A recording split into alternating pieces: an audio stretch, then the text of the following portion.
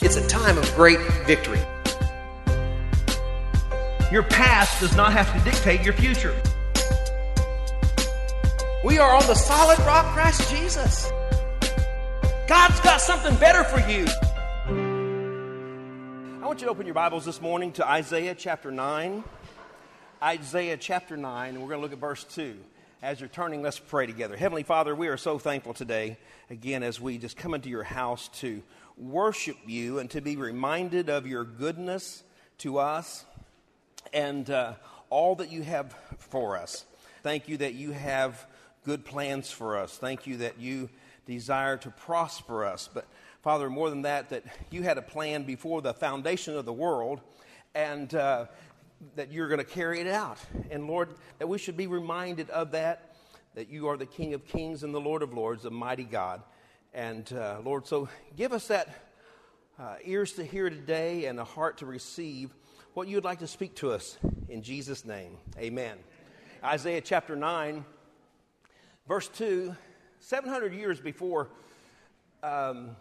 Jesus was born, Isaiah writes these words, and it says, "The people walking in darkness have seen a great light.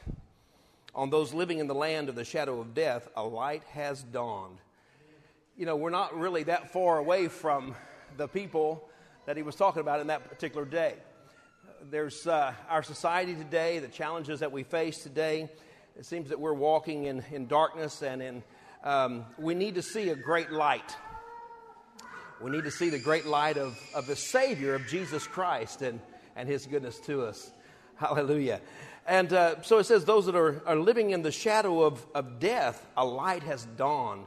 That shadow of death, that great darkness, that time of great despair, where despair is everywhere. It says they have a light has dawned. I want to tell you today that a light has dawned. Maybe you're in some darkness. Maybe you're in a challenging time, a difficult time. I want to tell you that Jesus is close by.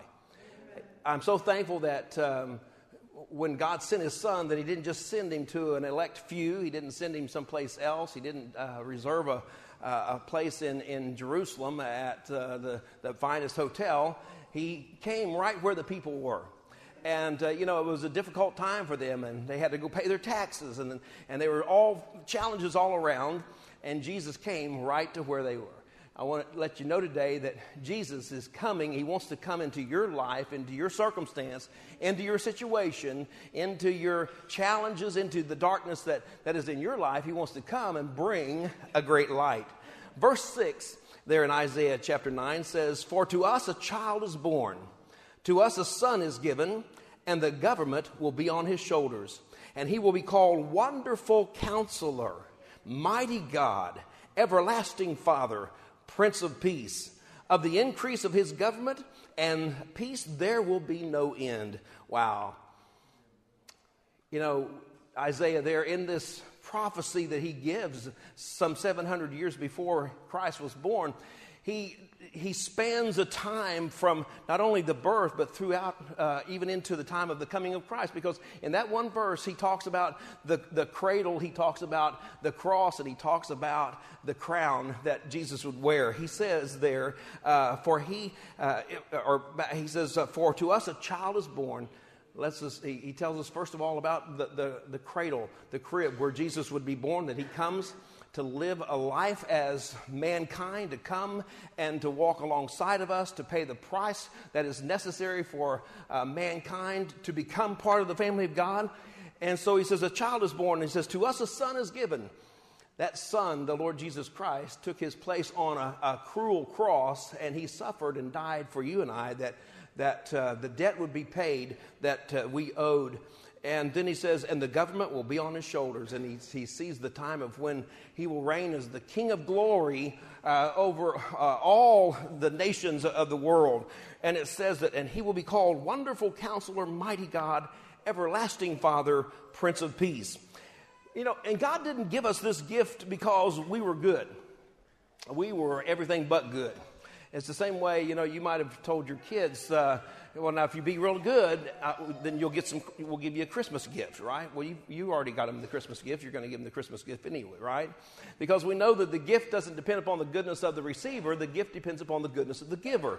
And so God gave us this gift because He is good, and because He loves us, and because He has great plans for us. He has awesome plans for us. Has anybody told you today that God loves you and He's got something awesome for you? If they haven't, well, be informed. God loves you and He loves us. And so He gave this great gift. Really, this is what Christmas is all about. God's love and what He gives to us and the plans that He has for us. And, knowing Jesus Christ is the key to understanding all of God's wonderful plans for our life. We can't understand them without really knowing Jesus and without knowing who He is and what He's about and what He came to do. Again, Isaiah looked down through time and eternity and saw the whole aspect there of Christ. A child is born, a son is given, and the government will be upon His shoulders. He saw that crib, He saw that cross, He saw the crown. And, it all began that first advent, that first coming of the Lord Jesus Christ. Now, of all the prophecies that were given for Jesus and for His coming, for His first coming, there's so many more for His second coming. And so if we believe that He came the first time and He was born there in that manger, then you ought to really be excited about the prophecies that talk about Him coming back as our Redeemer to take us out of here and to rule and reign with Him. Hallelujah. He came back to, He's coming back to a world, and He's not coming to die this time, but He's coming to reign. And He's, amen. Amen. Go ahead and praise Him. He's coming not to suffer, but to put down evil and to do away with the one that brings that suffering. He came the first time as a lamb to die. He's coming the second time as a lion to reign and to rule and reign. And He's coming as a king and as a conqueror. In Revelation chapter 19, verse 11 and 12, John writes, "And I saw heaven open, and behold, a white horse. And he that sat upon him was called Faithful and True. And in righteousness He doth judge and make war. His eyes were as flame of fire, and on His head were many crowns, and He had a name written that no man knew but Himself." Hallelujah. The psalmist writes in Psalm 24, if you'll turn there to look, talking about this name that's above all names, this wonderful counselor, this mighty God, this Prince of Peace. And He has this name that no one knew but Himself. He's the King of glory. Amen. The psalmist writes in the 24th Psalm, beginning with verse 7, he says, "Lift up your heads, O you gates. Lift up your heads, O you gates. Be lifted up, you ancient doors." He's talking about access points. Boy, ought to get excited, and we have gates and we have doors within our hearts that we need to get ready and get excited to open up for the King of glory to come in. And He's coming. "Lift up your heads, O you gates. Be lifted up, you ancient doors, that the King of glory may come in." Who is this King of glory? The Lord, strong and mighty. The Lord, mighty in battle. "Lift up your heads, O you gates. Lift them up, you ancient doors, that the King of glory may come in." He says again, who is this King of glory? The Lord Almighty. He is the King of glory. Somebody ought to give Him praise this morning. Hallelujah. Hallelujah. Who is this King of glory? The Lord, strong and mighty. Do you know Him today? Do you know this King of glory? He's the King of the Jews. He's the King of Israel. He's the King of the ages. He's the King of heaven. He's the King of righteousness. He's the King of kings. He is the King of glory. I want to ask you today, who is this King of glory? Do you know Him? Do you know Him? Oh, David writes and he says that the heavens declare the glory of God. This King of glory. He says the heavens declare the glory of God. Wow. Heavens. Paul writes about, he says, "I knew a man that was caught up to the third heaven. That's where God's throne is. The first heaven, they tell us, is where, our space that we know and that we are discovering, and where, we're launching satellites and different things. That's the first heaven. The second heaven is known to be where this great warfare takes place, and between angelic hosts and demonic spirits, and that second realm. But the third heaven is where God's throne is. But it says here that the heavens declare the glory of God. Think of it. I mean, we live in a pretty big world. And if just this world would declare the glory of God, that would be pretty amazing. But then through the space that we know it, and this other realms of heavens that we're not even aware of and can even fathom, the heavens declare the glory of God. And the firmament, it says, shows his handiwork. Oh, this creator, this one that creates all things. You see, there's no measure or no means of measure could define his limitless love. No far-seeing telescope can bring into view the coastlines of his shoreless supplies. No barriers can hinder him from pouring out his blessings. Somebody ought to get excited today. I'm talking about the King of Glory. It says, who is this King of Glory? The Lord strong and mighty. He's enduringly strong. He's entirely sincere, and he is eternally steadfast. Hallelujah. He is immortally faithful, and he's imperially powerful. He's impartially merciful. Aren't you glad for that? That's the King of Glory. That's who he is. That's who he is. That's my God. That's my King. He's God's Son. He's the Savior, the sinner's Savior. He's the centerpiece of civilization. He's the fullness of the Godhead bodily. He's in all things and is all things. He stands alone in himself. He's respected and set aside. He is, as they say, august. He is unparalleled. He is unique. He is unprecedented. He is supreme. He is preeminent. I'm talking about the King of Glory. I wish I had somebody to preach to this morning. Hallelujah. You see, he's the loftiest idea in all of literature. He's the highest personality in philosophy. He's the paramount problem in higher criticism. And he's the foundation of true theology. I'm talking about the King of Kings, the Lord of Lords, the King of Glory.